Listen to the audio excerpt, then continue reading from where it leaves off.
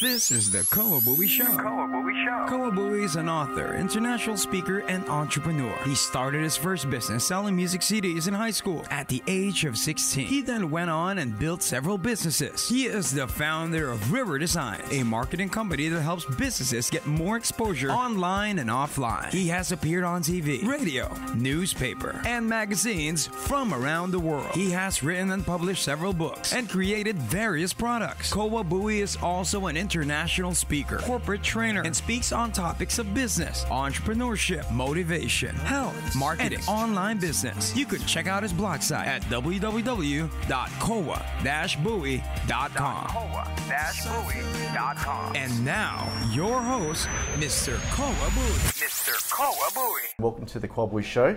And today I have a very special guest. I'm really excited to introduce him to the show. His name is Michael Lane, so welcome to the show. Thank you for having me. Fantastic. So just a quick introduction of Michael. So Michael Lane, he is a successful entrepreneur. He's having started about 9 businesses and over about 1 billion in sales through his businesses.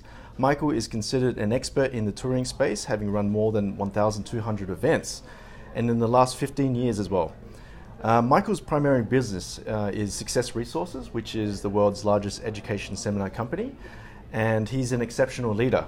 He's also maintaining relationships with international speakers and celebrities, including Donald Trump, Tony Robbins, Robert Kiyosaki, Mark Boris, Sir Richard Branson, and Grant Cardone, and much more as well. So, welcome to the show. Thank you, I appreciate it. Awesome. So, first of all, I'd just like to say it's a real honor to have you on the podcast. I've been, in the personal development industry for quite some time, and you've been doing this for about 20 years. And I attended your the National Achievers Congress. Yes. Thank you for coming. I appreciate it. Yeah. It's a fantastic event. So, just before we get into that, I was wondering, how did you get started in terms of building Success Resources? Was it, it was an idea in your head, or it started in the basement or something, or what was it? Yeah, look, I'm not the founder. So there's a gentleman by the name of Richard Tan, who is a Singaporean gentleman. He's the founder of the company, and he's the chairman of our company. So I bought into the business a number of years ago, but my journey in this business started in 2003 when I started on the phone. So some of these guys behind me are on the phones now selling courses to Tony Robbins, Gary Vee, Grant Cardone, those kind of things. That's how I started in the business. So I was a young, ambitious 23-year-old, and I wanted to be around the company. I wanted to be around the energy in the business. And the only way I could get in was on a commission-only sales job of getting in and selling tickets to Brian Tracy. So it seems like a long time ago now. It's almost 20 years ago. But yeah, that's how I first got into the business. And since then to now, there's been a very long journey and, plenty of ups and downs in that journey. But I bought into the business about a decade ago. Okay. Before we scaled internationally, I've been in when we were just doing 2 or 3 events a year. Yeah. Now we do over 500 events a year.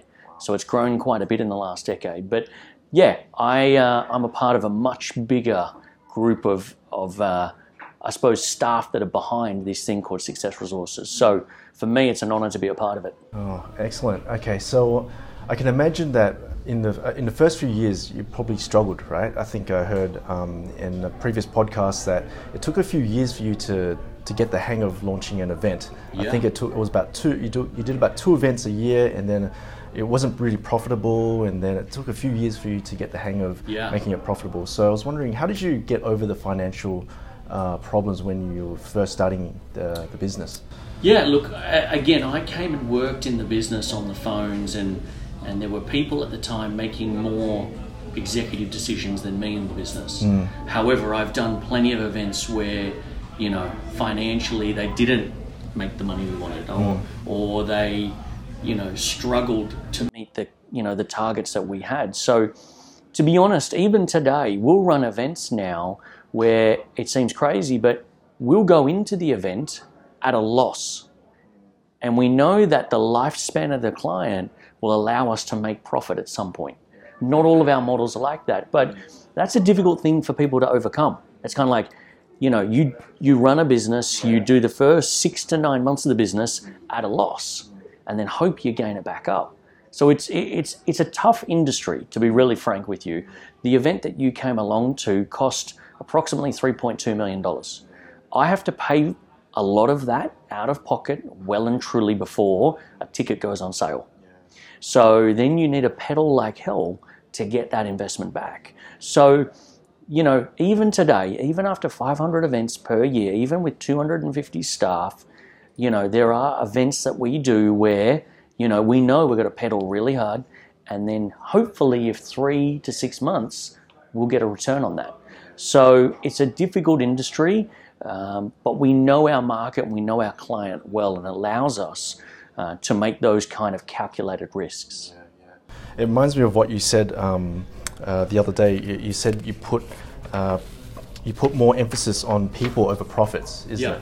Yeah. So could you elaborate a bit about that? Yeah. Look, one of my virtual mentors, if you want to call it that, and again, I think in this day and age, we should all have virtual mentors that we connect with, and whether it's podcasts or whatever it is. This gentleman really instilled in me two major things: people over profits and reputation over revenue. Wow. That was a really big aha for me. There was a lot of people in our industry who are all profit and all revenue orientated. In our game, if you don't switch that to being focused on people and on reputation, you will lose long term. And that's almost for any business. So that's become a huge sort of way or thing that governs the way I run my business. I'm super passionate about my people. I know I cannot do this without them. So I put my people over the profit. I also put my reputation over the revenue. Now, don't get me wrong, revenue is super important, but we're 26 years into this. And at some point, you have to put your reputation before revenue. Otherwise, you can't do this and jag 26 years in a row, right? So for me, I think it pays dividends long term to build a team and where the people know that they're a major asset of your company. And the market needs to know it. The market and the community needs to know that, you know, reputation and brand has got to supersede revenue. And for us, that's something that's important to us. You came to an event of ours recently, and I had tickets at that event for $39. Yeah, I saw that. Do you mean if I wanted to profit from that from the get-go, I could have charged a lot more money for that. But I'm trying to build a brand long term. I'm trying to build on our reputation. And that, for me, will pay us dividends for decades. That's why I live by those philosophies. Definitely, I can definitely attest to that, because when I saw the email that came out, I quickly subscribed to the platinum one. I think it was about $399 or something, or $297. Probably, yeah. Yeah, and then in the email it said that the price will go up within a few weeks, and sure, it did. So you maintained the integrity there. So a lot of people, they try and manipulate the system, but yeah, look, do that. That was really good. And I know a lot of people do that. Yeah. We're very clear. We're going to start at a really affordable rate. We made a decision many years ago to make our education and what we deliver accessible to everyone. When you come out at $39 in Australia for a whole day with Gary Grant, Elena Cardone, Kerwin Ray, and you know that there's going to be fair exchange. There's $39. I'm not going to muck around and try and, make a profit on that, so to speak. So for me, we put reputation really important, and that's why we're really proud that we can offer stuff at a really low, cheap price. But it is going to go up. So the earlier you make a decision, the more you're rewarded. We've got a big event this week here in Sydney with Tony Robbins. There will be people who buy on the day. Now, this has been promoted for the last 12 months. And if they bought 12 months ago, it would be half the price it is today. But people will still buy today. Now, whether they're just finding out about it or how it works is totally up to them. But when you see a Success Resources event, buy your ticket early, because I'm trying to help you save money.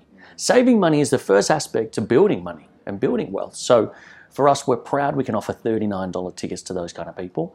And, probably every 3 weeks, that price is going to go up.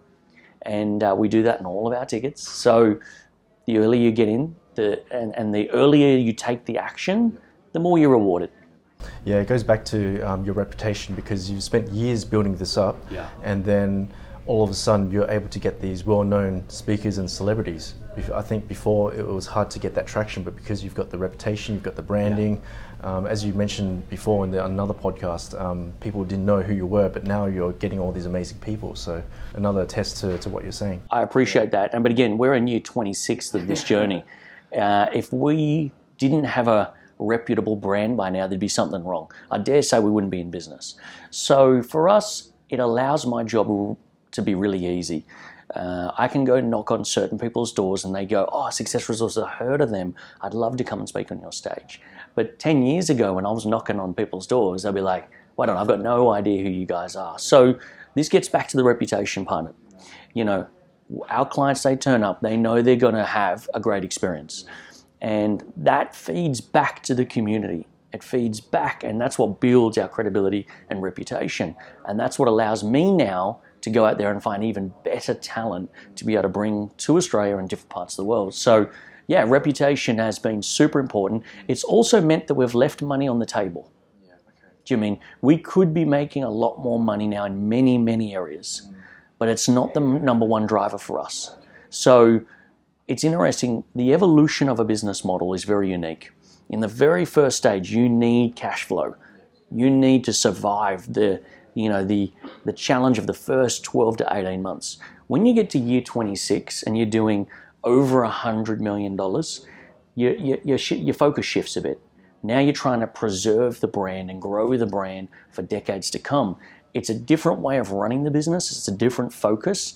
And you put your focus on people over profit, and you put your focus on reputation over revenue, and you look at a long-term macro plan. That's kind of what we're doing. Fantastic. Okay, so let's get into the mindset part of Michael Lane. So I can imagine in events, there's all these things that can go wrong, but you've been doing this for about 20 years, and as an entrepreneur like yourself, how do you overcome challenges? I'm just curious about your thinking and your problem-solving process. If a challenge comes up, what do you tend to do? Yeah, look, in the events game, challenges will always come up. Always, no matter. Every event I've had, there's always been a challenge. Yeah. And I think that'll be almost a part of it. You know, there are bigger challenges and there are smaller challenges. So when you understand when you go into an event, there are going to be challenges. Yeah. You look at it, and not that you put your focus on what's going to be the challenge today, but you understand that this is the business we're in and there's going to be challenges. So I go in with a very even-keeled mindset. My attention is putting on how can the client get the best experience today. And for me, as soon as they put their foot in that room or on that event, in that seminar, it's about trying to offer massive value. If there's a problem with the chairs or something with the lights, that's stuff that can be fixed. I'm looking to continue to build a really significant brand. That means putting world-class teachers, speakers, talent on stage. Those guys are the real main performers. We're trying to facilitate and harbour and foster education and growth. And when we come into an event, it's about putting our focus on the client and what they can get from it. Now, let's say something does go wrong. It's about trying to not get too emotionally ingrained in the story around the problem. Do you mean I've had everything you can think of go wrong at an event? I've run an event where no one showed up. Oh, really? It's really tough running an event where no one shows up. I've run an event where one person showed up, and we had to literally get the speaker from stage to come down and sit down next to the guy. Yeah, I think I saw there was a video where I think you booked an appointment with Grant, and then there was also Gary Vee. Like, they all booked it, but now you had the logistic problem. Okay, he's flying over this time, and you have to figure all that stuff out, right? Yeah, even the challenges before you get on site, right? So what you're talking about is a part of a world tour. We're doing 24 cities with Gary and Grant and some other cool people. And the amount of challenges before even getting to going on sale for the world tour was astronomical. You know, just trying to think of 24 cities with two guys who are super busy, with very different calendars, making sure that they turn up in the same cities over the next 12 to 18 months. That's a challenge. So one of the things about me and my personality, I don't get too elated in the wins, and I don't get too depressed in the losses. When you've done so many events as I have, and you've had lots of highs and lots of lows, and you survived it, you start to build this resilience. So for me, a key factor is I don't get elated when we have a good win. Sure, I'll celebrate and have a quick little, pat on the back and maybe a celebratory drink, but I'm straight back the next day. Same with a loss. If I have a loss, we suck it up, we learn from it, we document the process on what didn't go well, and we move on the next day. So for me, I don't get emotionally invested in the challenge or the outcome or the win. Then if it is a macro problem, if it's a big problem, that's my problem, I try and quarantine that and have myself solve that before any of the team know. Now, there's nothing worse than a leader racing downstairs and saying, everyone stop, we've got the biggest challenge, you wouldn't believe it. That's not going to solve a problem. So for me, I'll sit with it. You know what I'll often do is I'll sleep on it. 9 times out of 10, the problem sorts itself out at some point. Or the problem will evolve and some part of it will manifest into solving the problem. If not, then I've got to come and make a decision. But you'll be surprised how often in my younger days I would sit there and go, okay, I need to take massive action and change this and do this and do this. But you'll be surprised, and this is why as well, I don't check emails till after 5 o'clock. Because emails are just rife with problems, right, and fires. By the time I see an email at 5 o'clock, there's probably 2 or 3 other people who were CC'd on that who have probably solved it for me. You've got a great team. It helps with the team, but it's also the process of letting it just play out. Give it some breath, some air, some breathing space, and then make a calculated decision. Too often when I was younger, I was making irrational, emotional decisions, and that did not serve me well. So a key lesson here is take a breath, think about it. If you can, sleep on it. If you're in the moment at an event, go for a walk, take a quick deep breath, balance up the pros and cons of the decision you're going to make, and then make the decision and move forward with that decision. So, after having many different challenges, I've kind of seen it all. So it gives me a good bandwidth to go, cool, I've been through this before. Here's how to manage through that. But I often say to myself or to the team, I'm like a professional firefighter, constantly putting fires out. It's just most of them are this big, not raging infernos. Yeah. If I were to compare you and Grant Cardone, Grant Cardone, he's really high up there with the emotions and everything, but you're very calm and collected. I remember seeing you at the event at the National Achievers Congress. Everyone is everywhere and just networking, but you're just standing with a cup of coffee, just observing. Yeah, that's my personality style as well, right? When I was in my 20s, I understood how I reacted. I understand the personality types. I understand which one I am. I understand what drives me. I understand what doesn't drive me.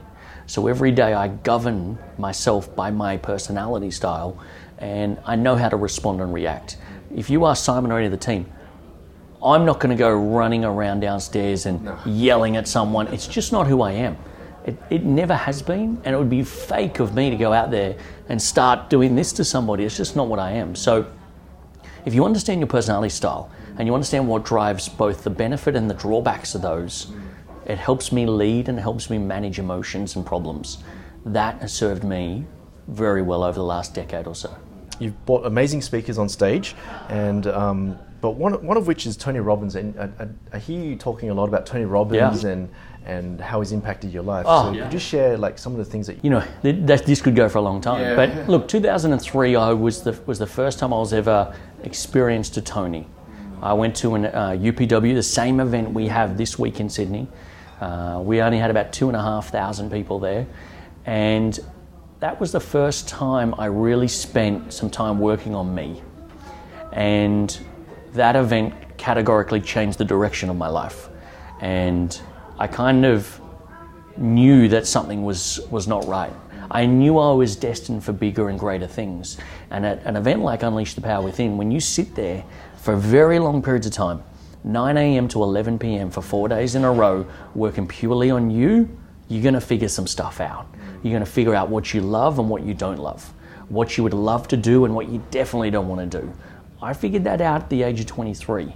For me, I was very grateful to be able to be around Tony's work from that age. So, look, over the last 17, 18 years, I've probably done 16 Unleash the Power Within. I've done probably 8 or 9 Date with Destinies and probably 150 other events with Tony. So whether I'm in the audience, backstage, listening from afar, I'm always enthralled with Tony. I'm really, what's the best word? This is a guy who's 40 years into this, mastered his craft, right? Trust me, on a financial level, he does not need to do it.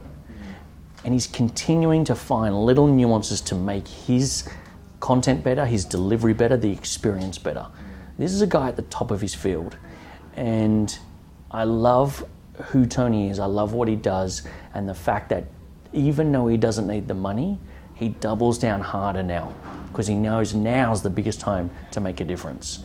So for me to give 1, 2, 3 things that have helped me with Tony, I probably wouldn't be able to do it justice.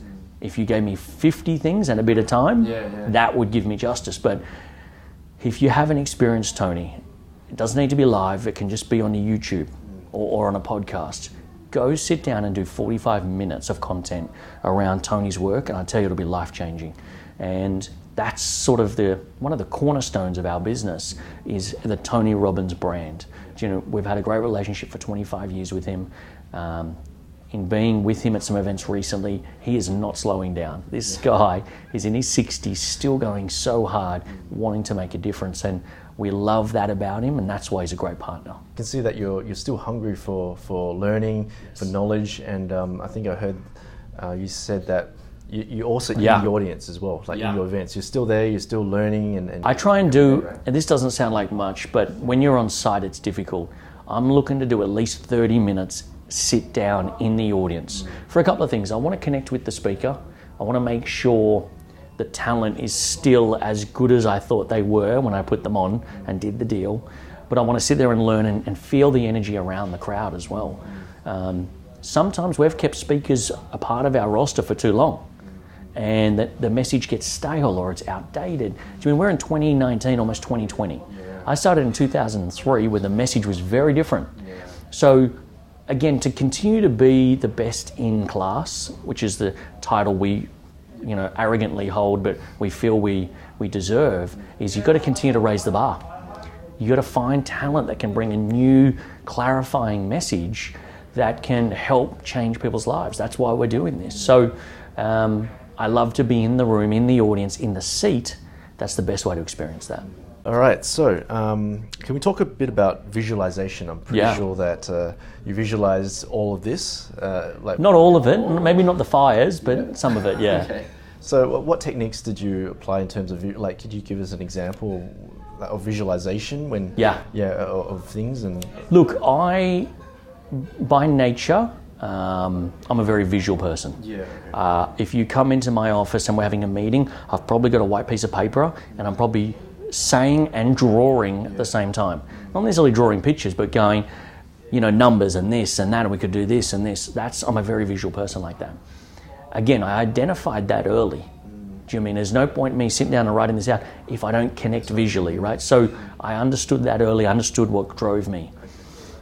Every day now I have a process in the morning before I get out of bed, before I reach for that phone, of visualization of my 4 key areas and my 4 core drivers in my life and my business. They're the things that I visualize every single day. Typically, that's something that I'm visualizing in the next 90 days and the next 10 years. So visualization for me is building it in my brain first, planting a seed in the sub and the conscious mind. And it's a very deliberate process. A lot of what you see now and a lot of what you'll see in the future started here, made it to that whiteboard, and then made it into a process. And for me, it's been key. I schedule time to visualize. I schedule time to strategize what I visualize, right? I don't leave it to chance. I build processes at 11:30 to 12:30 every day. I'm working with just me and my whiteboard on strategizing what I visualized. So that's a key part of it. There's a lot of people talk about working on your business, and that's one thing. I work strategically from a visualization point of view to help build this business. Yeah. That's where the nucleus comes from. And I've just seen huge results from it. And it's something that I love to do, even with my family now. My son, we do visualization before he goes to bed. It's been such a huge tool for me personally that I know if my son, who's 7, could visualize the stuff that he loves to do and would love to become, what impact would that have on a 7-year-old? And if they did that, maybe not every day, but regularly, what would it look like when he's 15 or 16? And we see it all the time now. We go, great, visualize, where are we going on holidays next? What does it look like? When we take off on that, where are we actually going to? What direction? And I get him to have fun with it. And again, visualization for me is a really fun part of the process. It allows me to connect and see visually where that outcome is, what difference I've made.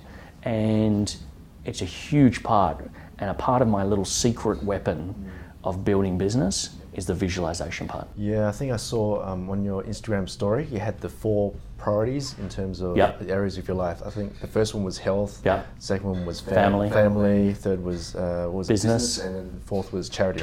Yeah, so that's amazing how you've got the priorities there, and then it's like what you said about visualization in each of those areas. So yeah, I'm extremely clear and diligent on where those 4 areas play in my life. I'm under no illusion that I can't do any of this without having a healthy body. I'm no good to my family, the business staff, without health. After that, my family is more important than my business. And for a lot of entrepreneurs, that isn't the case. You focus just on the business. Right? And that's cool for them. What drives me is doing all this for my family. So I'm very clear in those 4. What's interesting is that it doesn't mean things won't change. When I was younger, I didn't have a family. Family wasn't that important, right? Of course, I had parents and brothers and sisters, but I didn't have kids and a wife. So your hierarchy of the things that are most important to you will evolve. So much so, charity a year ago was not even on my radar. It was just not important. I understood the benefits of charity, but I thought when I get old and when things are taken care of, I'll start to give back and do some things. That has completely changed. And in the last 12 months, I've been putting a huge focus on putting resources, money, time, and attention in areas where people aren't providing value. So I'm really passionate about charity, and we're doing some great stuff with SR now. In 2020, $1 from every ticket globally will go to certain funds and charitable organizations where 100% of, not the proceeds, 100% of the money will go to help different causes and different things. So we're really proud of that. And for me, is an example of that 4th one right now, charity, can evolve, and your hierarchy and the things that are most important to you can evolve over time. I love it. Awesome. Okay, so let's have a look at your, you briefly mentioned it before in terms of visualization, scheduling. Yeah. How about your daily habits, like your daily rituals? Because I'm curious, I'm sure myself as well, I'm curious about what's your daily rituals? Do you have a morning routine where you wake up at 5 o'clock in the morning? Do you meditation? I'm just curious, what is the Michael Lane daily rituals? Yeah. Look, it's waking up at approximately 5:30. Okay.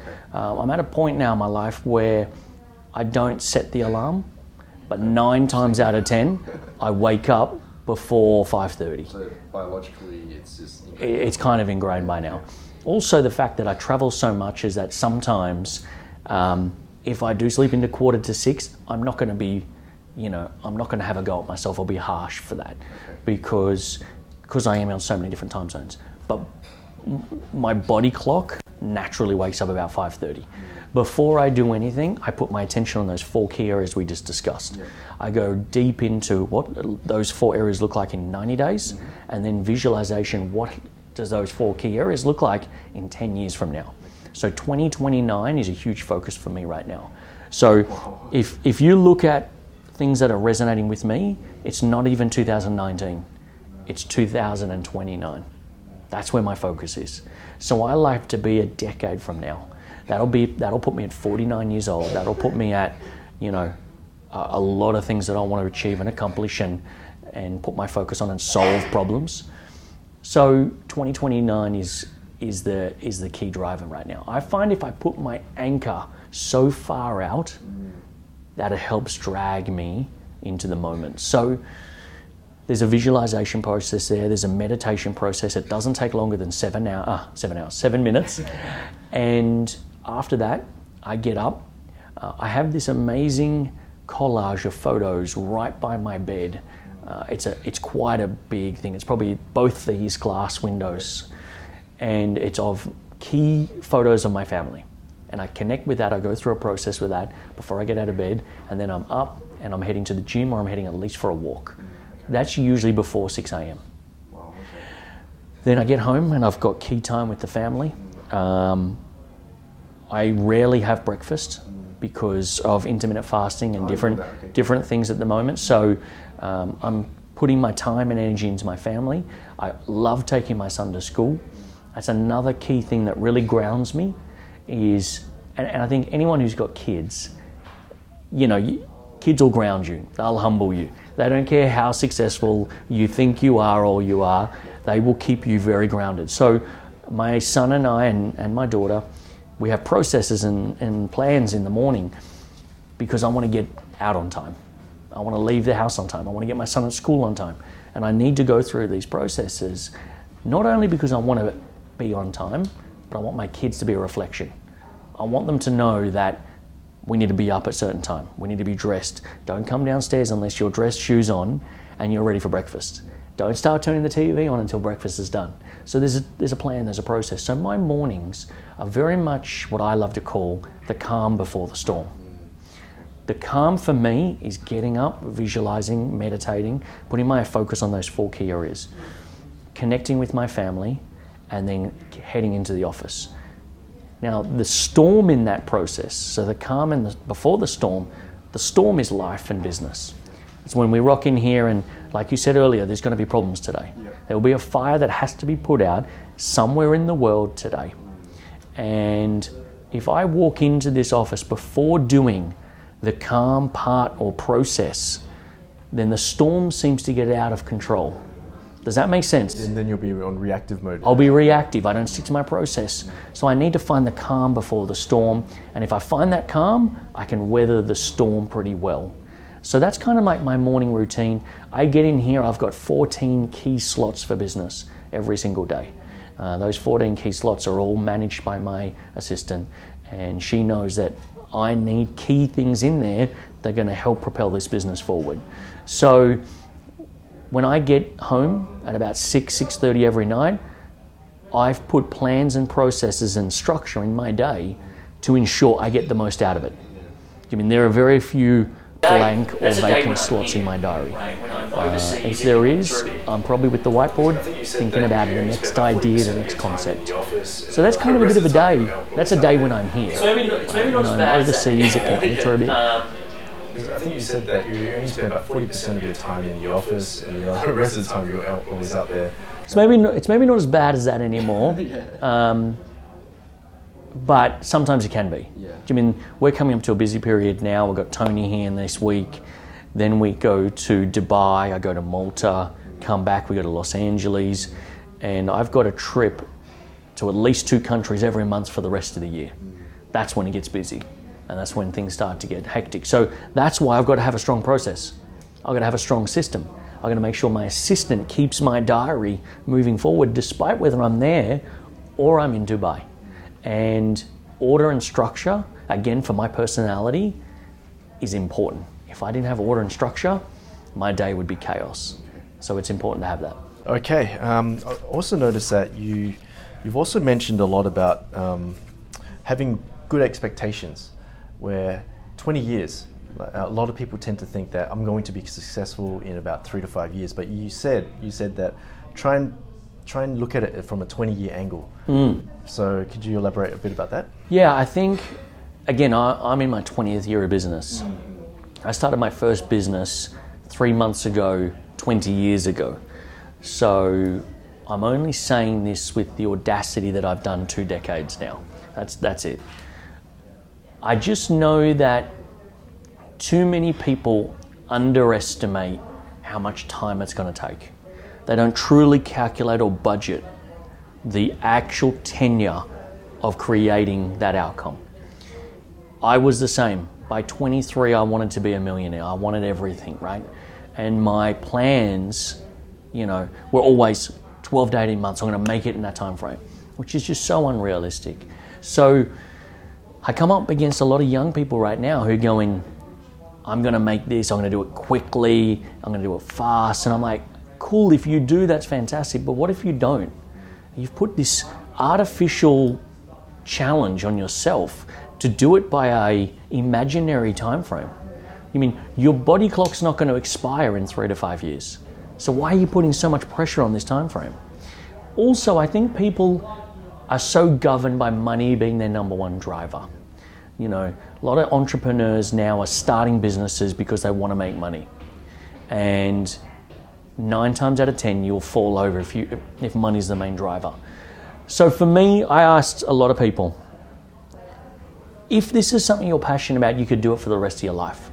If that is the case, don't put a time frame on it, because the 3 to 5 years is unrealistic in the first case. It'll take you a lot longer than you think. And if you're having fun, why do you want to give up on it in 3 to 5 years if someone comes and pays $1 billion for your idea, right? So I just think people need to get back to being focused on the outcome of solving the problem and less about solving their financial challenges. So if it's passionate for you, you'll do it for 20 years. And here's the key, right? If you don't see yourself doing it for 20 years, it's probably not a passion. Yeah, I love that. Yeah. Therefore, it probably won't work. So if you understand and love it, you could do it for 50 grand a year or 5 million a year. If you truly love it, just be patient, let it unfold the way it will, and if you don't give up, you'll probably make it. Yeah, it goes to that debate, which is more important, passion or profit? But you just said pick the passion, and then eventually, the money and everything will come along. As long as you're just passionate about it, right? Because the longevity, that will keep you going for the 20 years. Yes, but there's a lot of passionate people out there who never make any money. Yeah, so... Do you know what I mean? There's a lot of people, I talk about success purgatory, right? Okay. It's this, I want to be successful, but they never make it. They're in this limbo of positive thinking and success, and they're in the middle of it, but they never get there because they don't know how to actually mechanically take their passion, put it into a process, and actually monetize it. This is why I'm encouraging a lot of people right now to not start businesses. Don't go start that other idea. Buckle down, learn from someone, do your entrepreneurial apprenticeship. Learn what you've got to learn. And then when you're absolutely ready and convinced and you've got enough years under your belt to become an expert in that, then scale that thought process. There's too many people going out there, got an idea, crash and burn, and never come back to the business landscape. And their dreams are shattered. I hate nothing more than the average cafe on the corner anywhere in Sydney where they come in and this is their first business opportunity and they deck the place out. It looks amazing. They buy the most expensive coffee machine, yet they've never actually done coffee, or they have no idea about sales and marketing.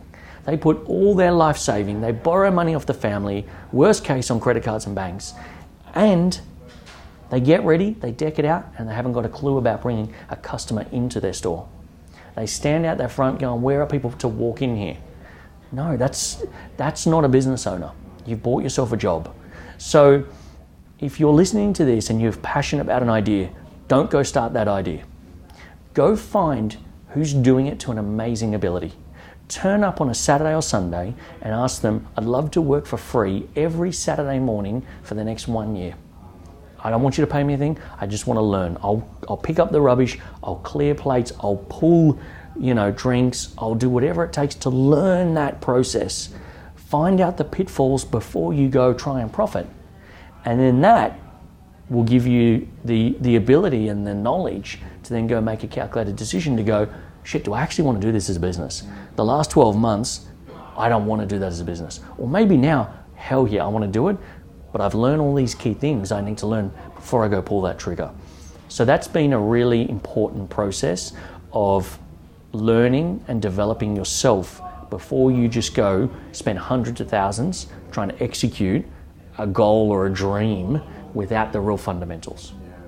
Yeah, linking on to what you mentioned about the importance of sales and marketing, I noticed that lately you've been putting yourself out there a bit more. You've been doing a lot more podcasting, but I think we were having a discussion a bit earlier that you tend to be the behind the scenes type of guy where you're organizing things, but you don't want to be on the stage. You tend to want to bring the speakers up there. Let's talk about attention, because I think attention is really important. You're getting people's attention and you're trying to regulate that attention throughout the world. So could you elaborate a bit more about how you're utilizing this through technology? And Look, it probably went back to Gary Vee 2.5 years ago saying, you guys have got no social presence. No one knows who your brand is. Yes, in the personal development space, some people know, but most people don't know. So look, we started to put our time and attention on building brand. The best way we know how to do that is by putting out amazing content, sharing with the world what we do, sharing that we have an amazing product at an affordable rate, and putting ourselves in a position of being the expert in the space. So February 1st last year was my first video in content.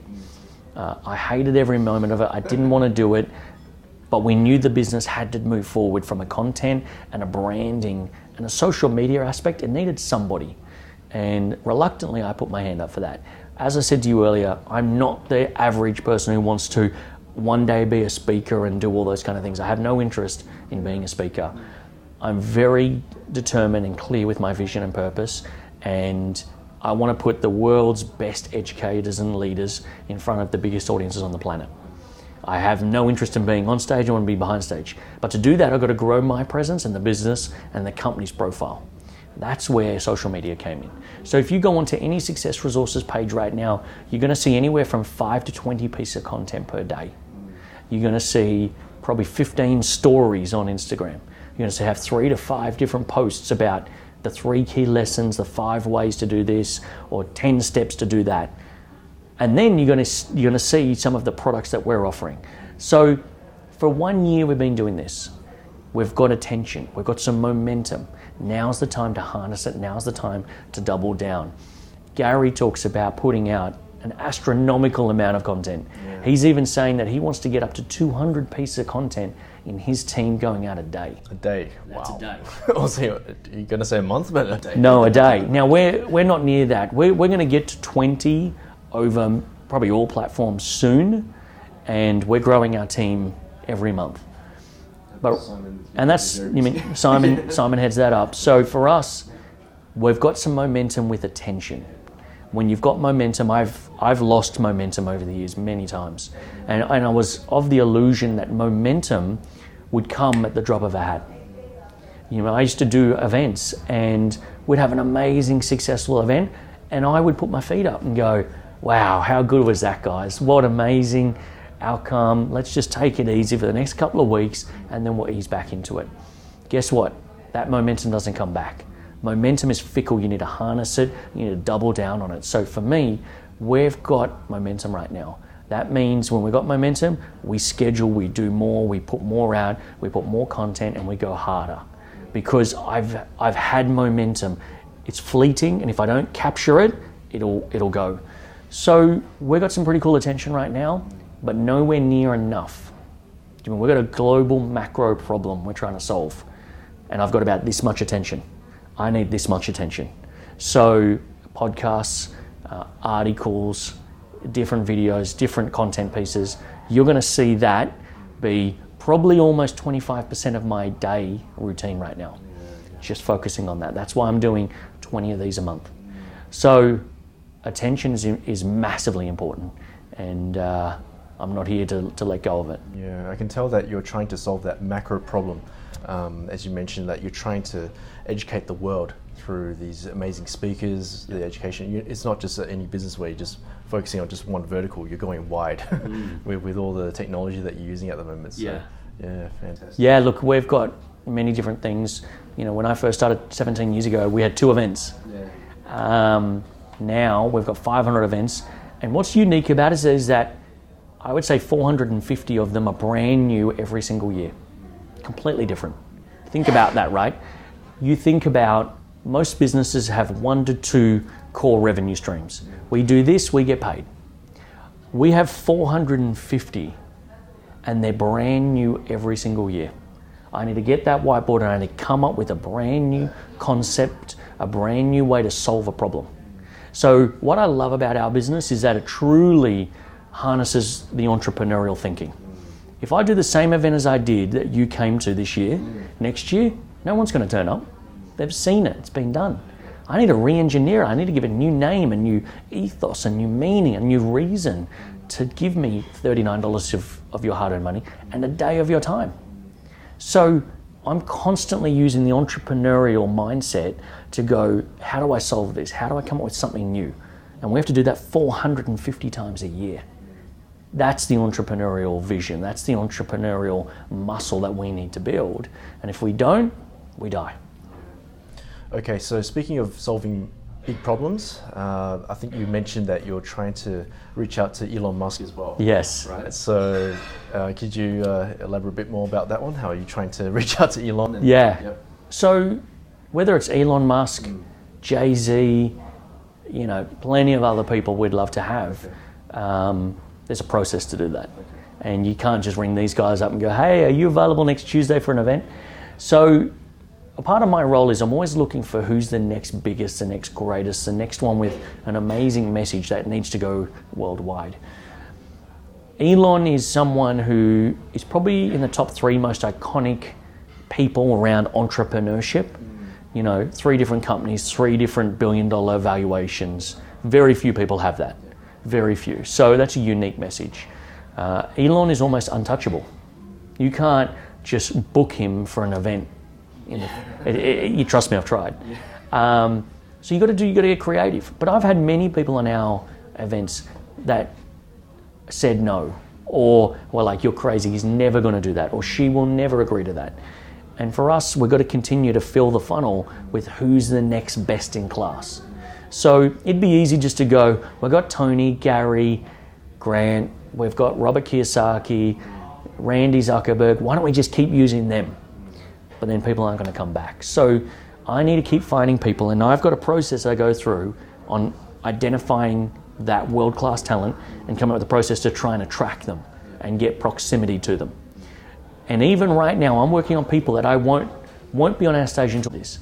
So right now, because we're building a brand, because we have some attention, I can go out to social media and go, hey, does anyone know of Elon Musk? Is there any connection? Is there anyone? And I did that the other day as we were talking, and someone came back to me and goes, yeah, I know him. What do you need? And this is the power of social media, right? There's no other mechanism on the planet that will allow you to, at that speed, plant a seed, a decision, and have something come back and go, yeah, I've got proximity to him. So it's the 6 degrees of separation on steroids. So if you're not building your social, if you're not harnessing the attention, you're really losing out. And you're really missing a huge trick in trying to leverage social media. I think, what you mentioned about the power of social media, I think you were able to reach out to Grant Cardone just purely through an IG message, through a direct message, was it? And then all of a sudden, from that point forward, he's flying over in his private jet. He's invested $250,000 flying over just to see you. So it's quite amazing on how you're utilizing the social media just to get all these people together. So social media is such a powerful platform. I can go on right now to anyone and I can send them a message in the next half an hour. Whether they see it, whether they respond is another thing. But I've got the means and the mechanism to be able to do that. So also it's the fact of being able to get this and send a private video and go, Elon, it's Michael, you don't know who I am, but I'm a part of a huge community of entrepreneurs who love and adore what you do. They'd love you to share for 45 minutes your lessons. He may see that and connect with it and go, well, it's just not another DM. It's a video that captures attention. It's visual, it's auditory, it's everything, right? And that's where social is really powerful. And I would even challenge people to take social to another level. Don't be passive in it, right? Be proactive, go out there, connect with five to 10 different people every single day on who you want to do business with. I tell you now, if you do 5 to 10 people every day, by the end of that month, there'll be 3 to 5 people who come back to you in some capacity, right? So use it But again, don't just be passive, get the video. Every single social media platform right now has a video or voice component. Do you mean it's so powerful? Why do text when you can do voice? Why do voice when you can do video? Do you mean it's just massively important? I just did a thank you campaign to all of our top clients who came to an event recently. For every single one of them, I sent them a voice recording, an actual personalized one. And it would have been easy for me to get the team to send a generic email, but it's just not personable. It's just not memorable. I want to build something that's memorable. So, I sent them all going, hey, it's Michael. I just want to say a huge thank you for coming. I know you took time, energy, money out of your day, and I don't take that for granted. I want them to feel it, right? I want them to get some passion and understand and go, wow, Michael actually cares. Do you mean, yeah, I know they're doing hundreds of events. I know they've got 400,000 people that come to events this year, but he sent me a voice message. That takes all of 2 hours for me. But the goodwill created from that might mean I've got clients for life. And if not, I might have a client who goes, you know what, that Michael Lane and Success Resources, they're pretty good guys over there. If you want to go to an event, I recommend their event. There's an ROI on that that's not immediate, but it'll pay you for a long, long time. And that comes back down to social media. That comes back down to having attention. That comes back down to scaling this with not putting an intention on getting an ROI today. Yeah, look, I get asked this a fair bit, and my answer is always the same. I love how Tony Robbins talks about taking your challenges, problems, and even your goals off yourself and putting them onto your community. And my answer is always the same. I love how Tony Robbins talks about taking your challenges, problems, and even your goals off yourself and putting them onto your community or your company or humanity. What I mean by that is too many people coming to our events and too many people are putting their time and attention on what can I make this year? How much more money can I make? Can I get my business to this? And it's all about them. I love how Tony says, why don't you take that focus and put it onto your staff? What can I do to grow my staff this year? Who can they become if I have an amazing 12 months with them? And I spend time, I connect, I relate, I help them with their business challenges. What could happen to them? But then after that, what happens to your community when you put focus on that? Do you mean, number 4 right now is charity for me. That's very deliberate, very strategic, is that I want to start helping people. Now, I'm going to do that for the next 20, 30, 40 years, and I know that's going to make a difference in my community. But then you got Tony Robbins saying something like, after you made a difference in your community, what can you do to make a difference to humanity?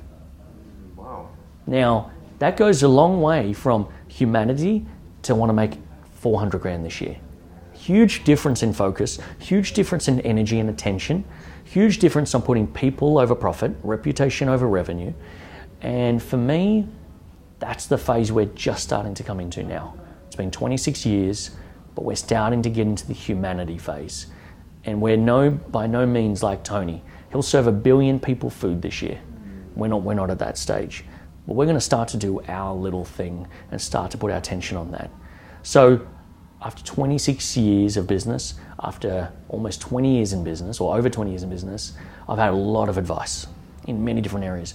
But when I started to put my attention off me onto my staff, community, and humanity, things really started to amplify. So if you're listening to this, get off you.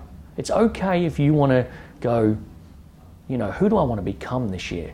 Not how much I want to make. That's like 1990 stuff, right? We're in almost 2020. Who do I want to become to go out and do amazing things? Who do I want to help in my business, my community? And what's the macro challenge I can solve? If somebody starts putting their time in and focus on that, watch the results that come in. Fantastic. All right, so really appreciate your time, Michael. Thank you. And I wish you all the best for your future endeavors. I'm sure that you'll be out there, you'll be changing the world in no time as well. And I'm truly honored to be interviewing you today. And thank you very much for your time. Thank you, appreciate it. Thank you.